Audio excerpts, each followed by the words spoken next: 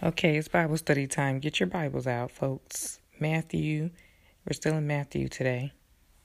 Matthew chapter 6, verse 15. And it's a very familiar passage of scripture for those that are Bible students. But I still want to go ahead and quote it.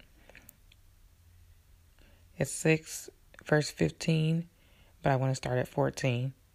For if ye forgive men their trespasses, your heavenly Father will also forgive you.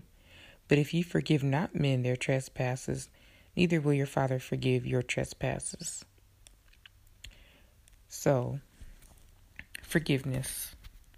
We've heard it a million times, especially if you've seen any Tyler Perry movies or if you've just been going to church on any regular basis. They always at some point bring up the issue of forgiveness and unforgiveness and how it keeps you stuck. It doesn't really make the other person bound. It makes you bound when you choose not to forgive. But let's unpack that when it says that the Lord says, if you don't forgive those who have wronged you, He's not going to forgive you. Now, isn't that something? Is there anybody that doesn't need the forgiveness of God? Anybody on this earth? Is there anybody that's ever walked this earth, besides Jesus, of course, that didn't hurt somebody or wrong somebody in some kind of way? Maybe you didn't do it to the degree that you feel like you've been wronged, but you have wronged somebody. And imagine if that person just keeps holding you hostage and won't forgive you and keeps on bringing it up every time you interact with them. They keep bringing it up. That is a form of harassing somebody, manipulating a person. It's just a form of trying to control a person.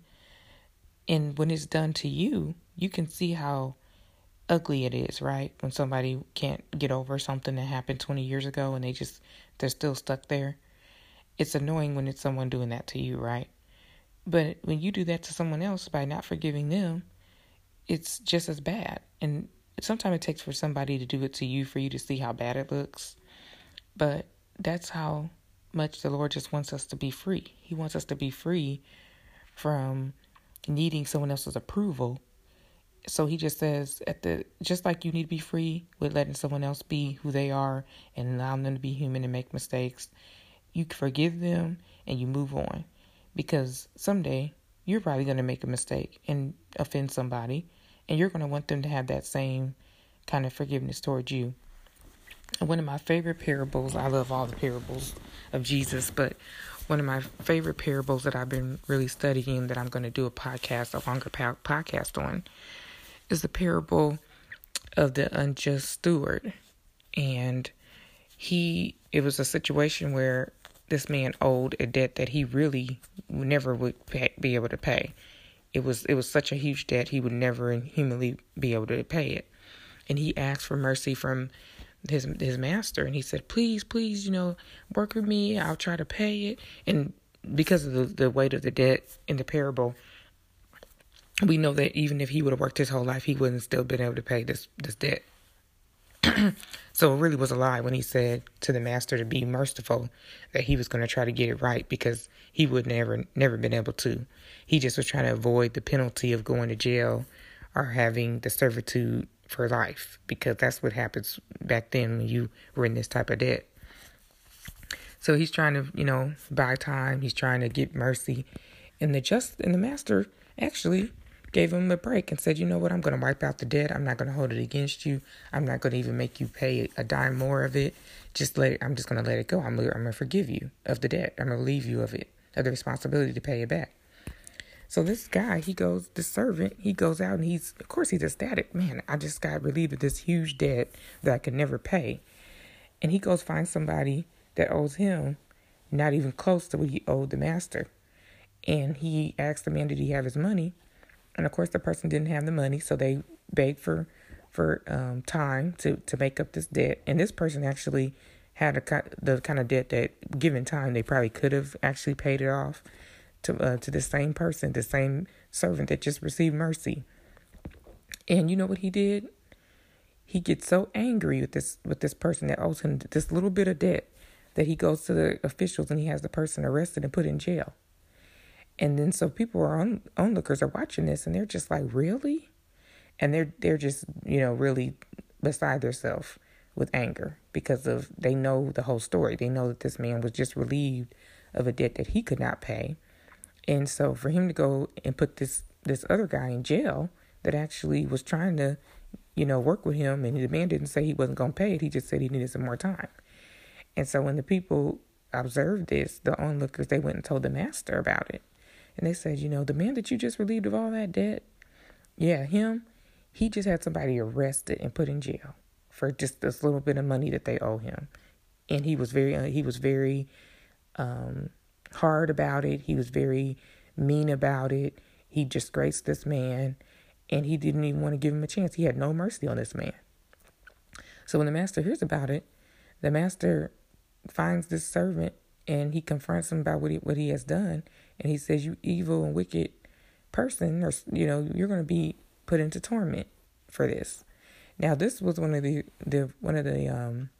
parables that it didn't take me a long time to understand this one. Now, there's been other parables in the Bible that it took me a lot of studying and a lot of, cross-referencing with other places of Scripture to understand this, to understand those parables, because they were so, in a way, they were complicated when you first read them for the first couple of times.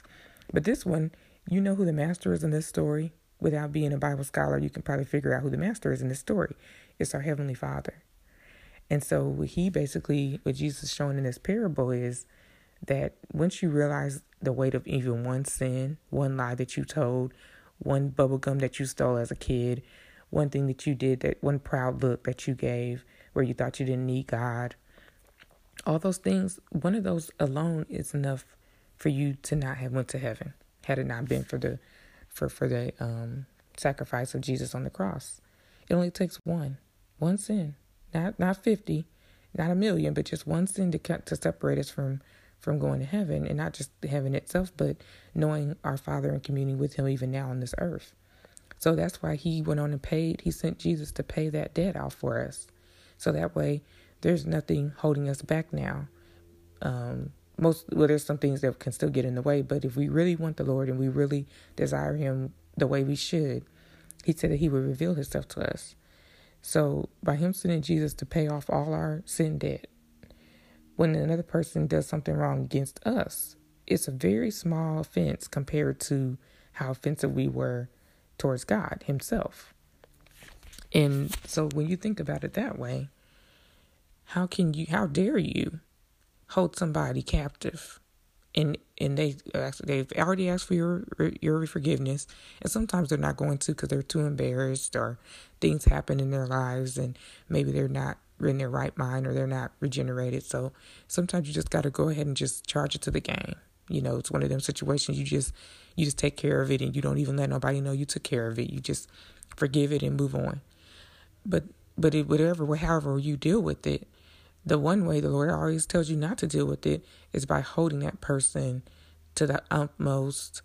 You want to see revenge. You want to see them get theirs for not doing you right. And that's what this person did. They didn't just, tell them I'm not going to work with you, and I'm not going to accept the payment plan, but I want you to be thrown in jail. Like I want revenge right now because you didn't honor the debt. I mean, you didn't make up what you owe me.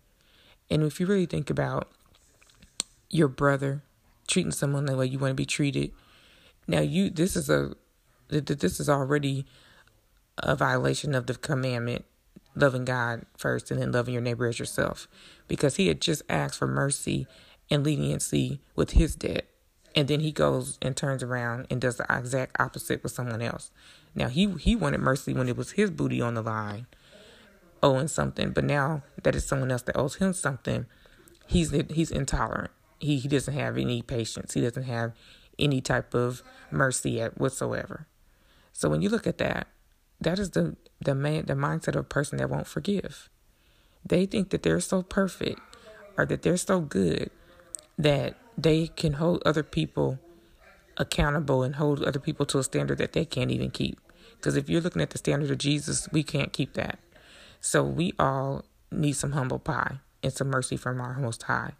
So when we need that, we need to also be merciful to others. And that also reminds me, it's also consistent with other scriptures that say, blessed are the merciful, for they will receive mercy. And so if you're merciful, the Lord is going to take care of that person. If they owe you money or whatever you think they owe you some respect, they owe you some recognition. A lot of times, we think that people owe us all these things that they really don't owe us. But anyway, I can go on and on about that as well. But whatever you think that they slighted you on or didn't give you, believe me, the Lord can take care of it. He can take care of it, given that He's God. He can make up for anything that they are lacking. And so that's why we're not supposed to make anybody else an idol in our life.